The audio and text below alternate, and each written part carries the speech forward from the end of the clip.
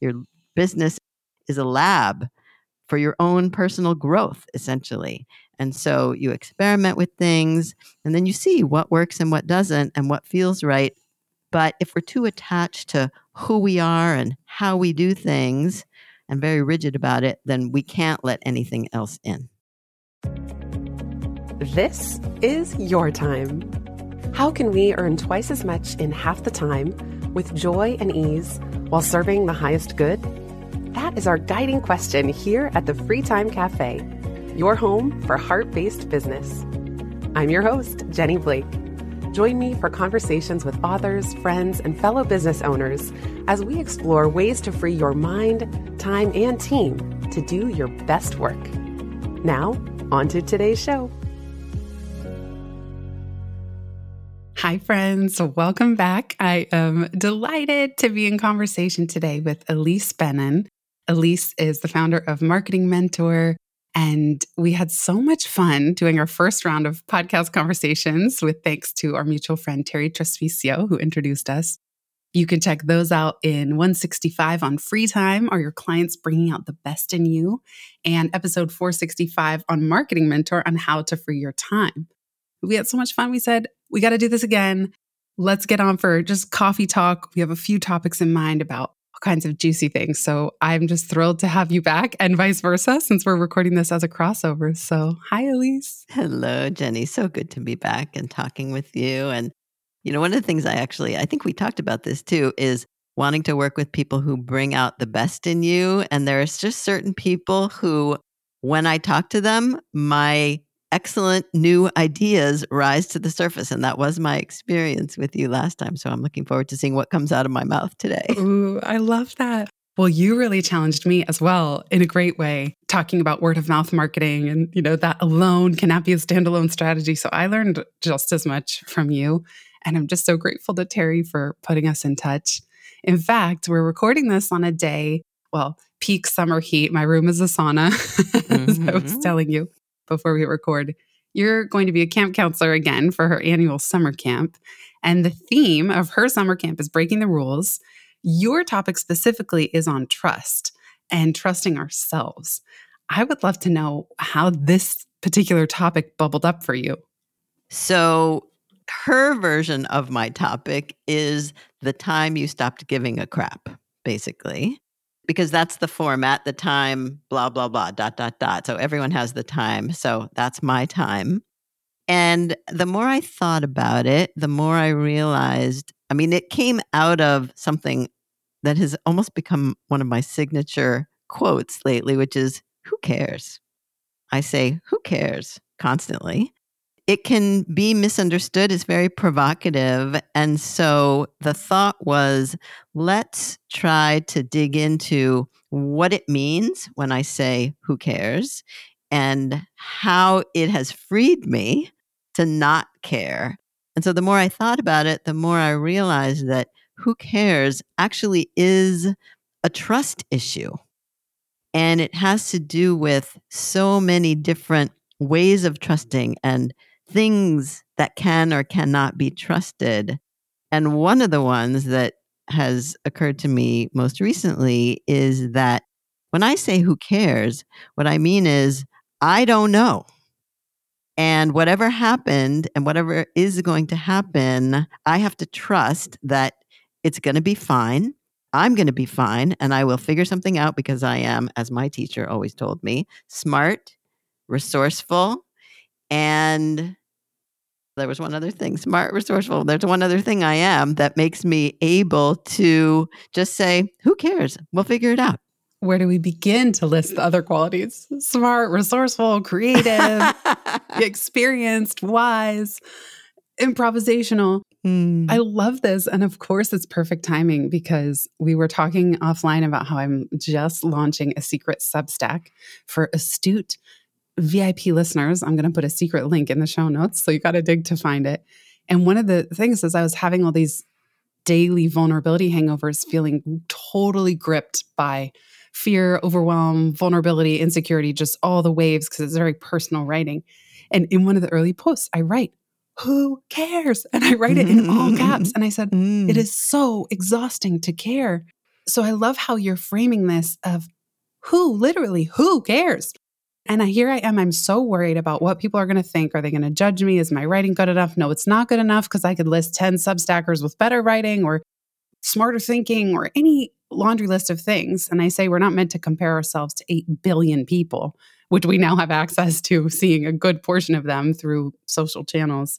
And that if you really break it down, it's like, okay, maybe people see me for who I really am, or what I really think, or hard times that I'm going through, or that my writing is filled with cliches. Okay, even if those things were true, which they may not be, who cares? Mhm. Like, so what? I think sometimes my mind goes to these worst case scenarios like, oh, my clients or potential clients in community will lose respect for me and they'll unsubscribe in droves and I'll be left with the husk of a business.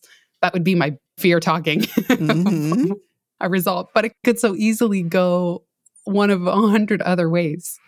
This phrase, "Who cares?" which another way of saying it is what you said, "So what?" which is a little bit softer, right? I think it is so freeing. That's my experience because the minute I realize, "Oh, nobody really cares," and yes, I am going to pick myself up and figure it out, and that distracts me from all those big feelings that are getting in the way so that I can really focus on action. Because when something's happening, action is what we need.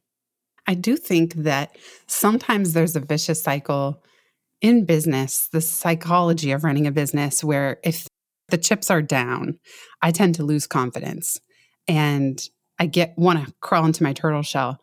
And I also lose a little bit of trust in myself because I think, well, if I was so smart at business or if I took my own advice, maybe things wouldn't be going this way. A question I have for you is, how do you trust yourself and embrace the who cares, even when things aren't going the way you would like them to? And this is something I've been giving a lot of thought to also. And one thought is that when we say trusting ourself, which self are we talking about? And which selves cannot be trusted?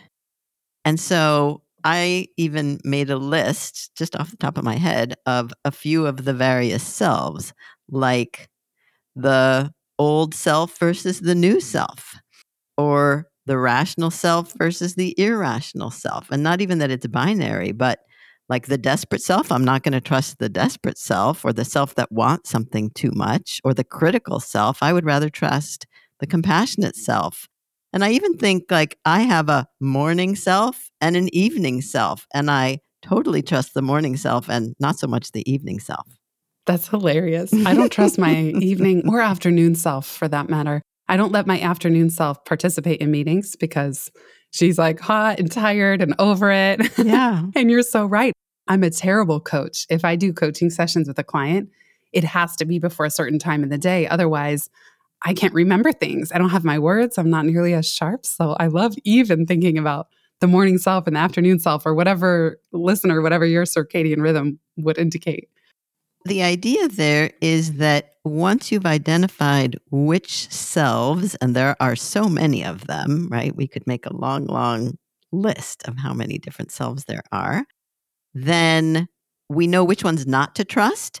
And then maybe we begin to think about how we might trust the ones that are left.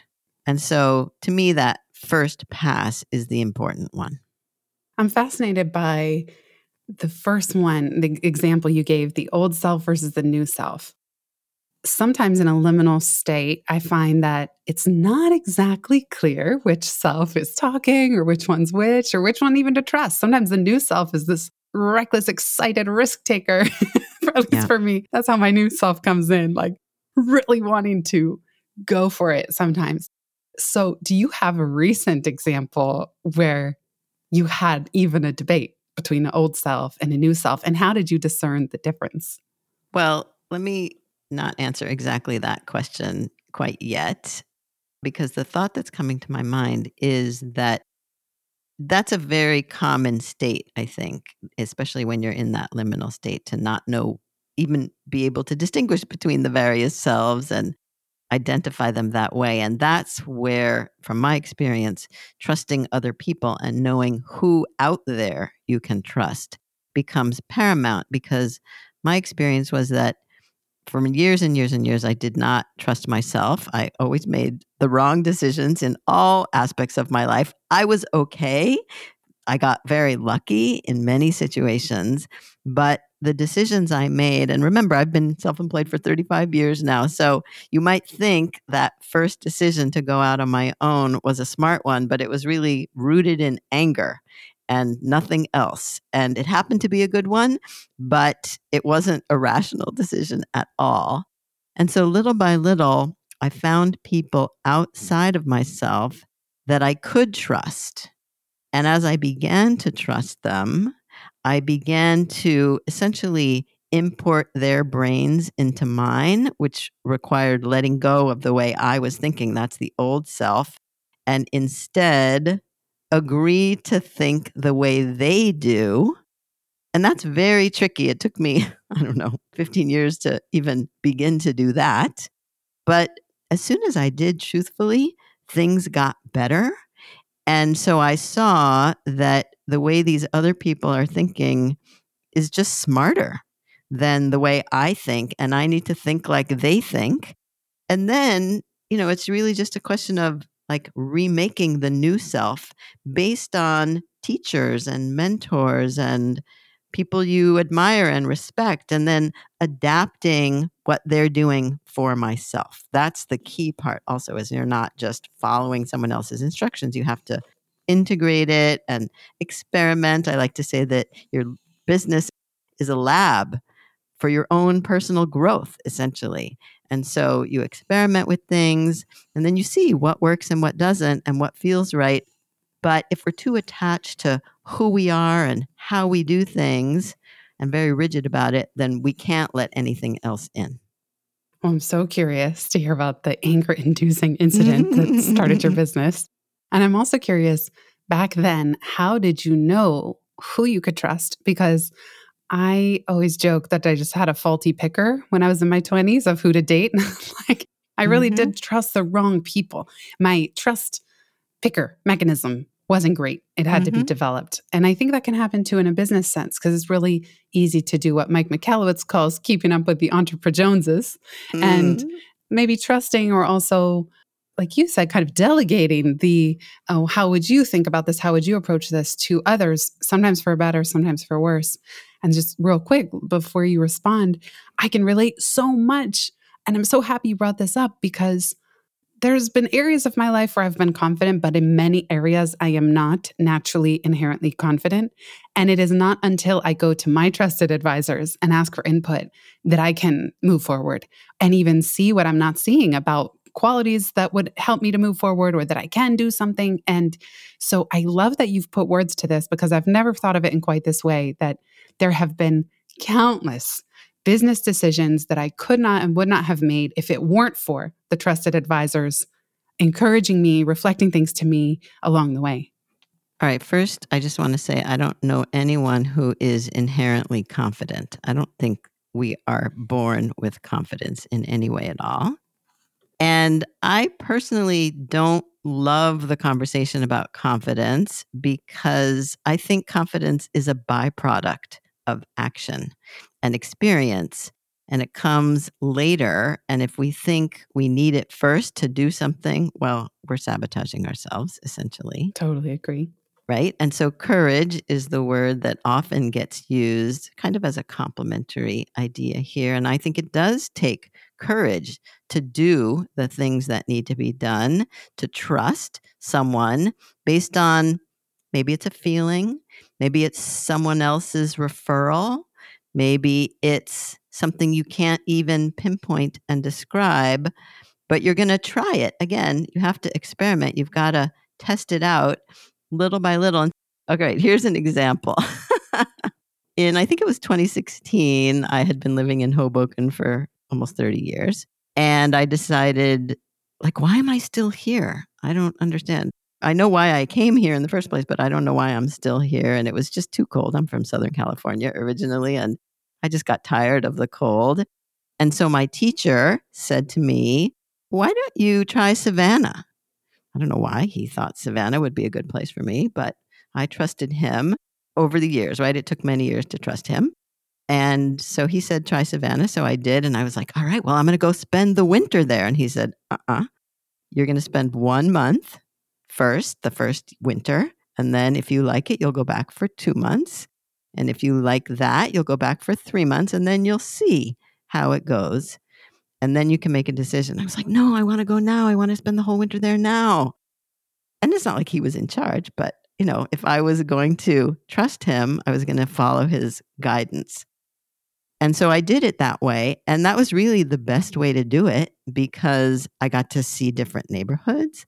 I got to dip my toe in the water and test it out before I made any big commitment to anything. And I think we get very excited about things and we want to dive in and we think diving in is the right thing to do. But I'm really all about the baby steps and the testing and small bites before I make any decisions. I always used to quote Joan Baez, who said, action is the antidote to despair. That was like my living mantra because it's so true that it's only taking the action, like you said, that any confidence and courage arises. And so that became one of my mantras for a long time. And I used to have these postcards that would say, build first, courage second. It's like, it's not the other way around. We'll be right back just after this.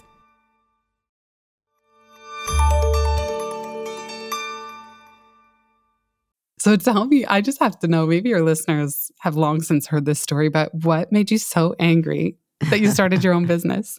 All right. Well, first of all, it's helpful to know that I come from a family, a long line of self-employed people. I wouldn't call them entrepreneurs necessarily. And this is actually maybe even before people thought about or talked about entrepreneurs, but everyone in my family essentially was self-employed. And so that's what I knew and that's what I grew up around. And there was nothing scary about it to me, actually. And in fact, this morning I walked by a restaurant that was closed with my coffee. And there was a little boy in the window. And then he waved at me and I waved back. And it brought back this flood of memories of spending so many days during the summers in my grandmother's dress shop on Rodeo Drive in Beverly Hills, where before Beverly Hills was Beverly Hills and Rodeo Drive was Rodeo Drive. She had a dress shop called Sylvia Bender. That was her name. And I used to go and spend time in the window, basically, and watch the people go by and pretend I was a mannequin and who knows what I was doing. But I was just surrounded by self-employment constantly in all of these environments. So that's my foundation. And so I went to college for Spanish. My degree is in Spanish. I studied French as well. I had no idea what I was going to do. I moved to New York with a very good friend, and she basically got me my second job out of college. The first one was in the fashion industry, which is what my parents did, and I spent a year and a half working for a big buying office in New York. I hated it, so I quit to become a waitress at Café 1, 2, 3, one of my favorite places. And then my best friend said, well, we need someone to come in and do computer data entry at night. Would you do that? And this was like at the beginning of computers, 1985, 86, right around there. And so I said, sure, if you teach me, I'll do it. And that's actually a really important kind of reaction. I always try to say yes to things, even if I don't know how to do them, because the no that comes from a lack of courage or lack of confidence gets in the way of being able to learn something new, actually. And so if someone is willing to give me a shot, and it wasn't a secret that I didn't know how to do what they were asking, but even if it was after that, there were many times when people said, can you do this? I'm like, sure, I'll figure it out. And I think that attitude is just essential as a self-employed person because people are going to constantly ask you for things you're probably not prepared to do, or you're going to need to do things that you're not prepared to do. And you're going to need to say yes and then figure it out. So I just think that's a really important attitude. my best friend at the time had gotten me this job, and it essentially evolved into a full-time job because then they offered me to be their operations manager, which I had no idea what that is either, but I said yes to it. And it turned out to be kind of a marketing job, and I didn't know anything about marketing there either, but I learned. And then I worked there for a year and a half, and it just got a little political. And on a personal level, my friend and I it was a very up and down relationship, and it got to be very down. And so I basically started doing bad things to get myself fired because I did not know how to quit that job. And I'm not going to go into detail about what I did, but let's just say one of them was I was also the bookkeeper. And I forgot to pay one of the tax bills, one of the quarterly tax bills, and the boss got mad. And on a Friday, he basically just handed me an envelope and said, "Thank you very much." And that was in April of 1988. And at that point, because I didn't realize I had gotten myself fired, right? Because I didn't know how to quit. I saw that later. But basically, I just thought, how dare he? And I'm never working for anyone again.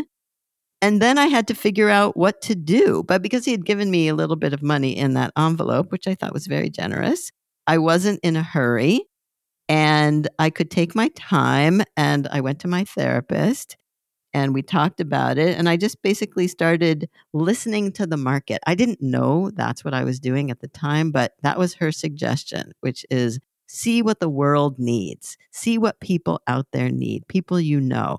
And that's what I started to do. And all the people around me were creative artists, actors, musicians, dancers, and I could see that they were very disorganized.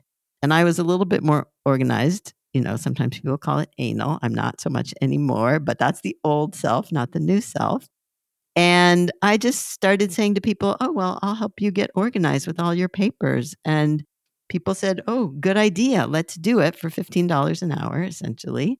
And then little by little, I started to notice that at the bottom of everybody's pile, there was always something that had to do with marketing and self promotion that was not getting done. And it was just so consistent that I realized this is the main problem. The clutter is an obstacle to self promotion.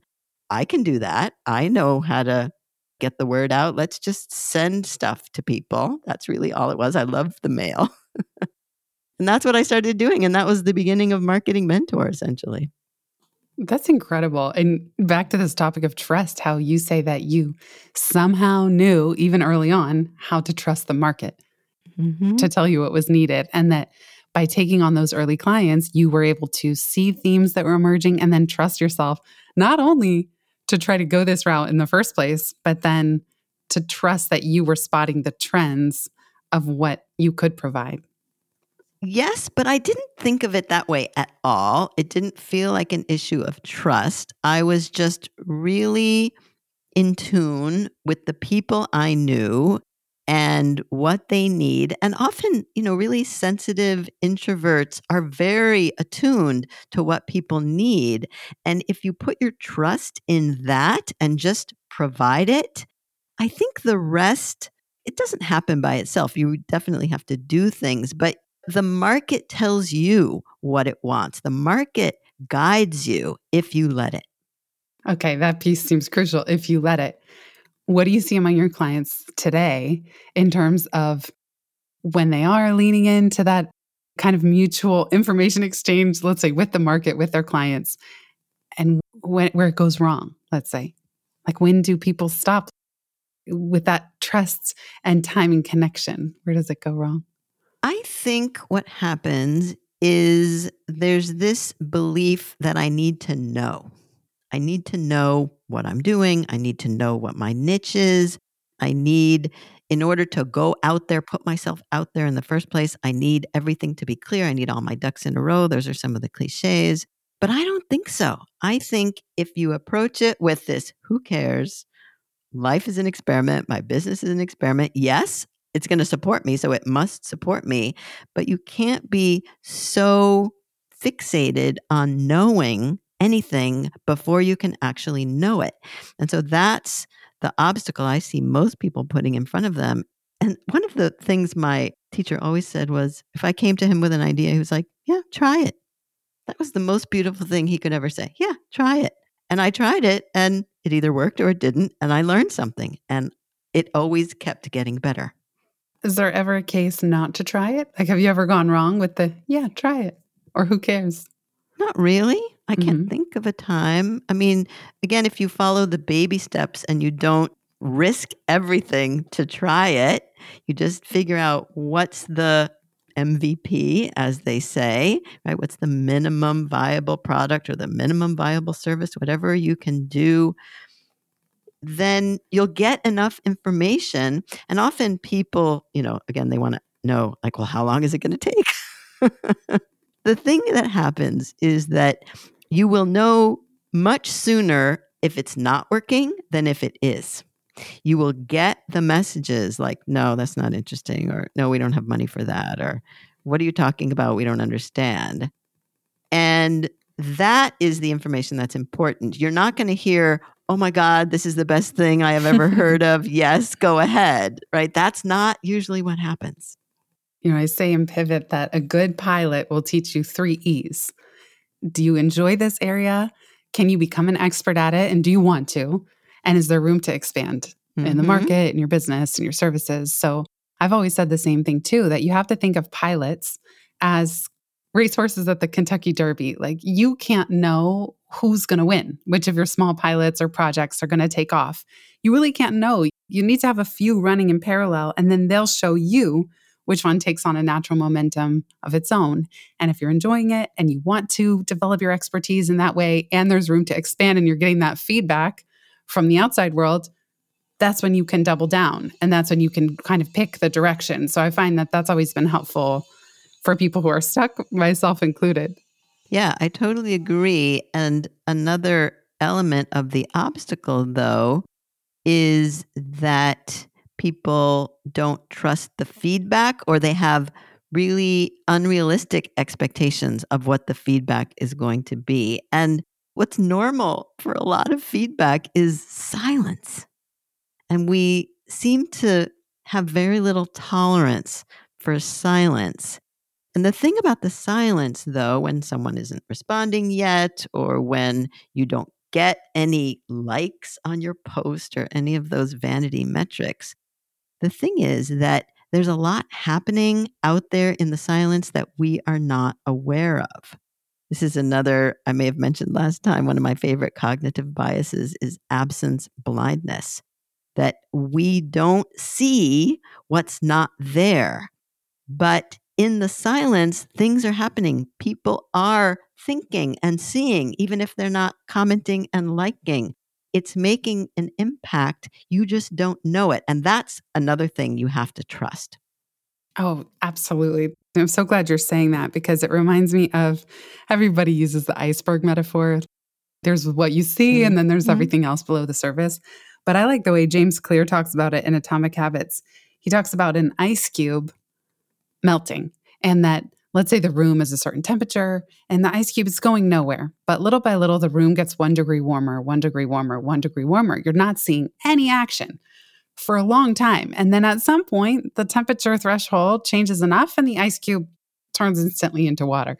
But there's so long in that alchemical process where it looks like nothing is happening. Yeah. And often, one of the ways I think about this and talk about it is in terms of magic. It feels like magic then when something actually happens, even though it's not. It's just been marinating for a while and you haven't seen it. For example, one of the marketing tools in my simplest marketing plan that I highly recommend people do, kind of as a maintenance marketing, is a newsletter. We talked about newsletters last time as well. A monthly newsletter, a bi monthly newsletter, a quarterly newsletter, even whatever you can manage, but you have to stay visible. And often when you send your newsletter out, and if the right people are on your list, then someone will respond no matter what you said in your newsletter and say, oh, I've been thinking about you and meaning to reach out, and I have a project, so let's talk. And I call that newsletter magic because it feels like magic, but the truth is you've been cultivating and developing those relationships over time with your newsletter. Even if people aren't loving it or telling you that they love it, things are happening, and that you have to trust. It's so true how it feels like magic. My metaphor for that is like Bluetooth devices. You got to be discoverable. So, when you're trying to match two devices, one of them has to go into discoverability mode, or they Yeah. both do. And so a newsletter just keeps you discoverable, keeps that light flashing like, hey, I'm ready to be found. And you're really, really good at that. Oh my gosh, you do this in so many ways, more than I could possibly be able to keep up with. One of the things that I found most interesting, and that Terry even mentioned when she asked to make the introduction, is that you put your phone number in your email signature. And I'm pretty sure your phone number is on your website and in your newsletter. Like, it's everywhere. You're not shy about it. Now, for someone like me who's practically allergic to phone calls, if it's not a podcast or recording, tell me how that is for you. Do people ever call you randomly? Is it ever too much? It's overwhelming. Like, I would just love to hear about this aspect of putting yourself out there in that way. That's so funny. Yeah. And I do put my phone number in my from line also. It's not just in my newsletter, it's in my from line because I want it easy to find. And I will say that these days, very few people call me, but it used to be when people were picking up the phone and not afraid to pick up the phone. I think at this point, people seem to be afraid to pick up the phone if you haven't made an appointment with someone. And maybe there's some merit to that. I don't know. We could discuss it. But I want to be available. I don't want to ever give off this feeling to anyone, prospects, clients, my market, the world, like I'm too busy. And so, as we've talked about, I put a lot of cushion in my schedule so that I don't have to rush from one thing to the next, so that I don't have to have that feeling of pressure. Because I think a lot of the pressure that people feel is self-imposed pressure. And we could do a lot to take it off of ourselves.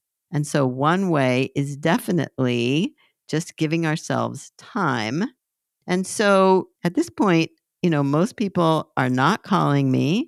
And when they do, they're so thrilled to reach me. And I love to be able to thrill people in that way. When I'm available, I will definitely pick up the phone. I don't care if it's a number that's in my contact list.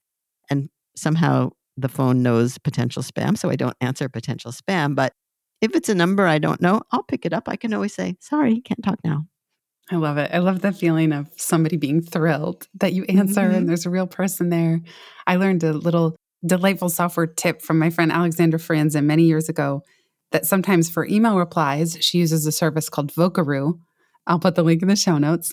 And Vocaroo allows you to record a short voice message and easily copy and paste a link. So without having to do the rigmarole of recording on your phone, uploading a file, you just send this Vocaroo link. And what's interesting is that the times that I use it are when maybe it's a long message or it's an important message from a friend or a potential client, and I just don't want to sit there typing out the email. And so then I'll open Vocaroo, I'll record a voice memo, and sometimes it just blows people's minds. They can't believe it's my voice. And again, whether it's a friend or someone potentially reaching out to join a community or something, it always comes across as delightful to them, which surprises me because I'm doing it because I don't want to type out a long email, and it's easy and it is joyful and you can convey emotion through the voice, which is why we're here doing this.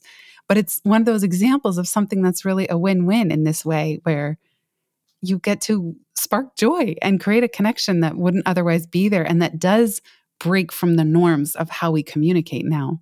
Yeah, I love that. I'm going to check out Vocaroo because I do think that our voice has so much power, especially when we're just swimming in a sea of text and images. The voice just communicates so much.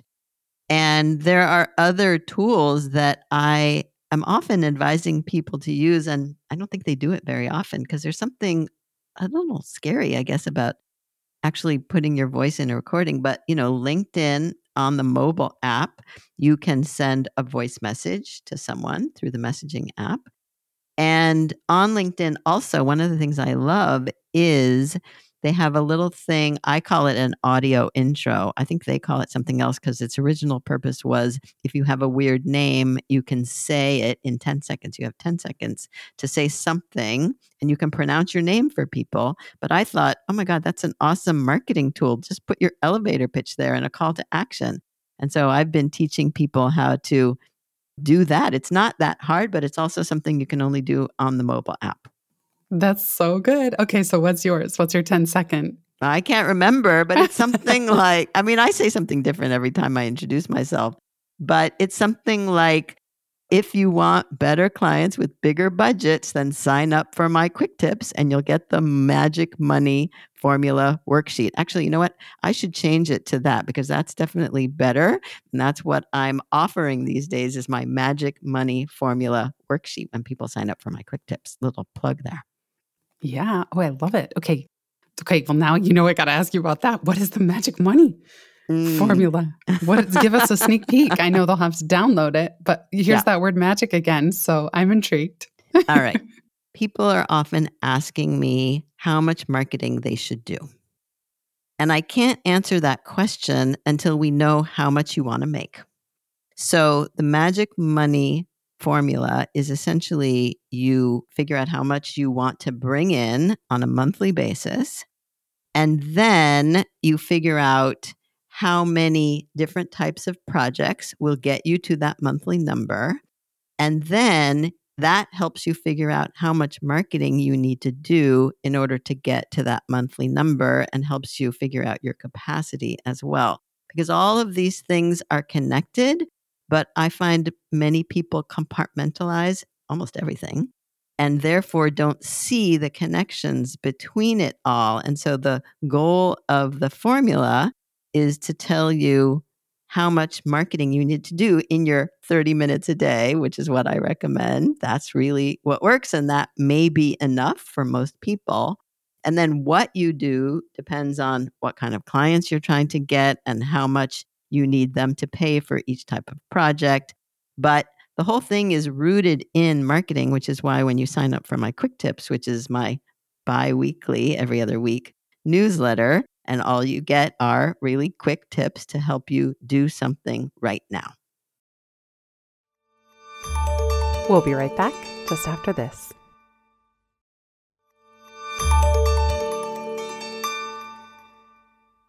Now, you're on so many platforms, and I know you're their marketing mentors. Like, you're so good at this. Do you have any systems on the back end that enable you to stay visible, discoverable, and consistent in so many places on a regular basis? You know, I know you're all about systems, Jenny, and I'm a little bit older than you are. And so I want to say no, actually. I have help, first of all. I have really good people who disseminate my content. And most of it is through my blog, my newsletter, and LinkedIn and YouTube. That's essentially where I am. I know it may seem like I'm everywhere, but that's really where I am.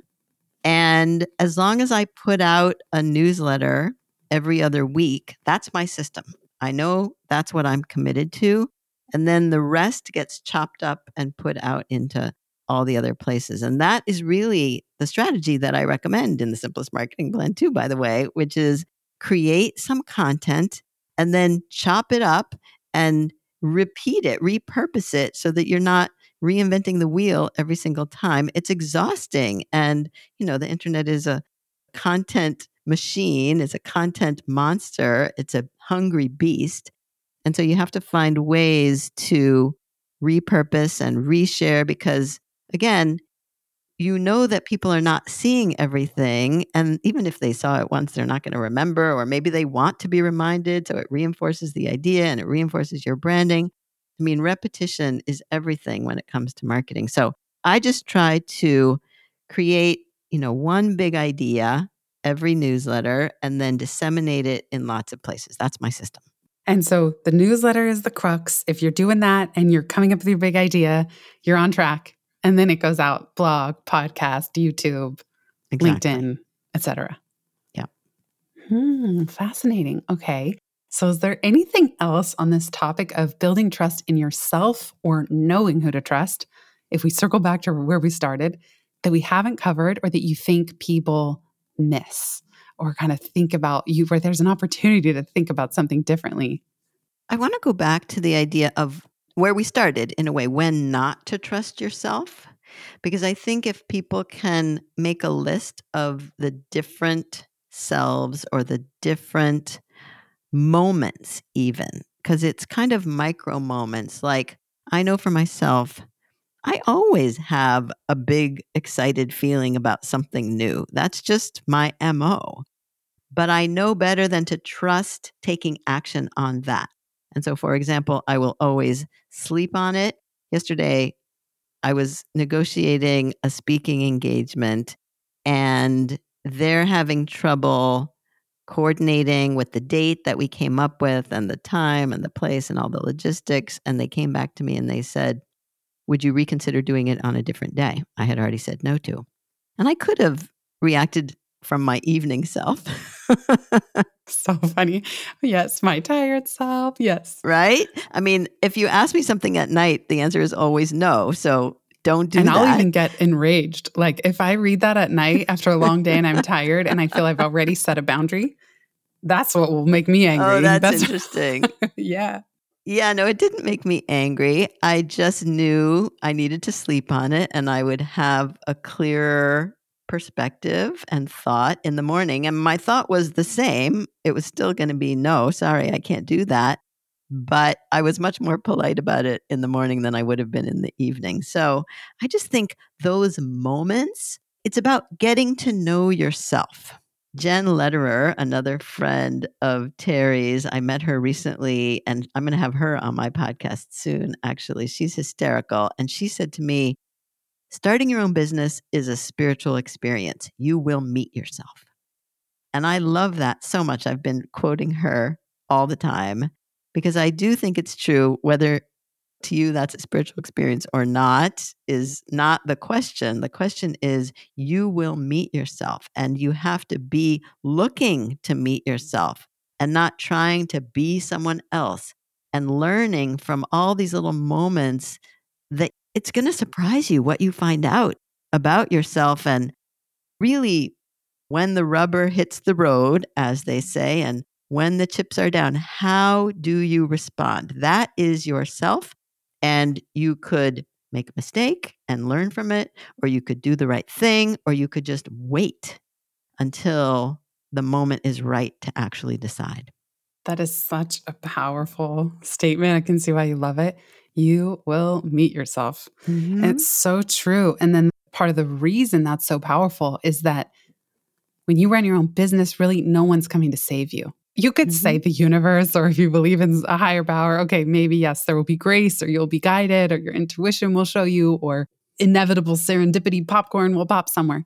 Mm-hmm. And at the same time, there's no one coming. Like you have to confront yourself. You have to confront how it feels to be vulnerable or afraid or in a cash crunch or whatever the situation. Like you're the only one who can get yourself out. So it's not like if you just wait for a long time, oh, the paychecks keep coming and you can kind of punt certain feelings or sweep them under the rug. There's no one coming, you know? So it's like it No. requires this meeting yourself over and over and over again.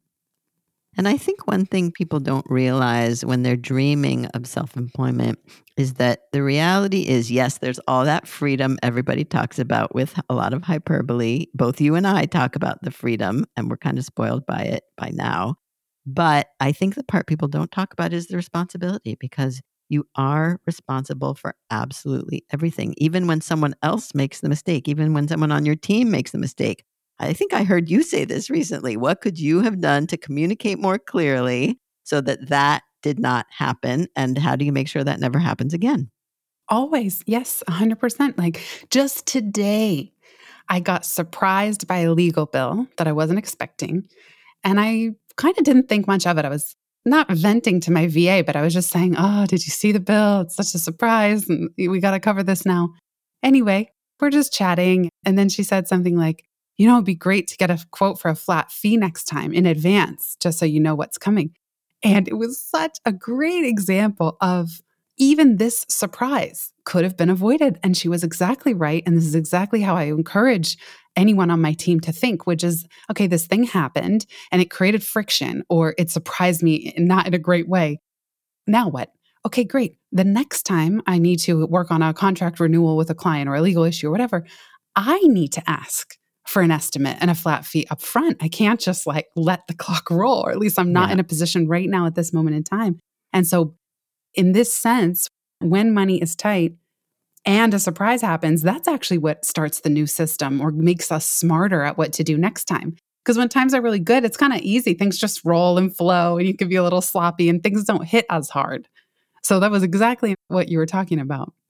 Is there anything we missed on knowing when to trust others? I have a feeling you have some great rubric in there in that brilliant mind of yours of who not to trust.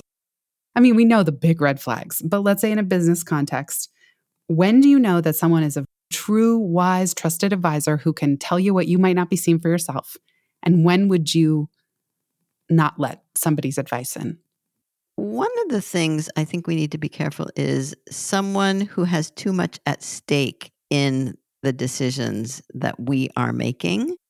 And sometimes that could be a partner, right? Or someone in your family has some attachment to what you're deciding. And you want to trust the people who are closest to you, but sometimes they have the conflicts of interest and we don't see that. So that's one thing, to make sure that there's enough objectivity between you and the person who is advising you. That's what I would say. Okay, well, the last question that I ask always on free time, and I know this one's a crossover, is if you could give fellow small business owners permission to do something differently or drop something altogether, what would it be? I would give permission to listen to someone else. Find someone, try it. Find someone you think you might be able to trust and just try something that they suggest and see what happens. I love that. And I'll build on your permission slip. I'll say, choose something that's really vexing you that maybe you even feel a little bit vulnerable about. And you don't have to go this route, but I always end up feeling very shy to ask for input, even from close friends, business friendors. It's been so rewarding when I put myself out there and ask for ideas or input on a situation, or what would you do if you were in my shoes, or in your experience, what has worked for you? And I'm always so glad. So even when I feel nervous to take a risk, putting myself out there to ask for that input, I'm almost always so grateful on the other side. And I always take very interesting things away. Actually, you made me think of another one, if I may. Sure. Permission slip bonanza. Give yourself permission to share honestly with trusted people about a mistake that you made that you're especially embarrassed about. Because I think when we're self employed and we keep it all inside, it's not healthy. And just the act of sharing it, even if you don't go into the gory details, you just say, oh my God, I just made the biggest mistake. I need to get it off my chest. I think that is very helpful. So that's my other permission slip. Okay, well, now I'm going to build on that and just say, the secret Substack, I've been so transparent in a very uncomfortable way. But I have to tell you, and just the only reason I'm mentioning it again is that since the day I got some bad news and like felt like the sky was falling, I started writing. And since I started writing, I have felt better every day. And yes, I have felt vulnerable. I say it's a 51-49 ratio. 49% of me, speaking of parts, wants to take everything back down and again, hide it from the outside world. But the 51% that's just tipping the scales toward courage, it's actually so healing to write about it and be honest about it and share more with people than I ever have. There is something so freeing and healing for me in that process, even if nobody read it. And then I am hearing from people saying, thank you for being this open and this vulnerable, whatever. That's also something that really closes the loop, is that we crave to hear the reality from other people, because otherwise we feel very alone. Like you said, it's a lot of pressure. There's a lot that we internalize in a bad way. It's like the pressure or the bad feelings kind of get stuck in our system. And it's so true that if you pick a mistake or something that's not going well and put that out there, it actually is incredibly freeing in a completely unexpected way. So I just had to add that. to say, yes, I'm going through it right now and I can confirm. It's helpful. It's worth the risk. Definitely. Well, this has been so fun, Ilise. I just love our follow-up coffee talk, and we'll have to do another one again because I just love riffing with you on all these topics. Me too, Jenny. It's been awesome. Thanks so much, Ilise, and big thanks to everybody who's here listening. Thank you. If you've listened this far, you get a gold star. Thank you. Word of mouth is the most joyful way we can grow this show, and it helps us land interviews with the luminaries and insightful guests that you would most love to hear from. Please send this episode to a friend who might find it helpful. And for show notes and related links from this episode, visit itsfreetime.com.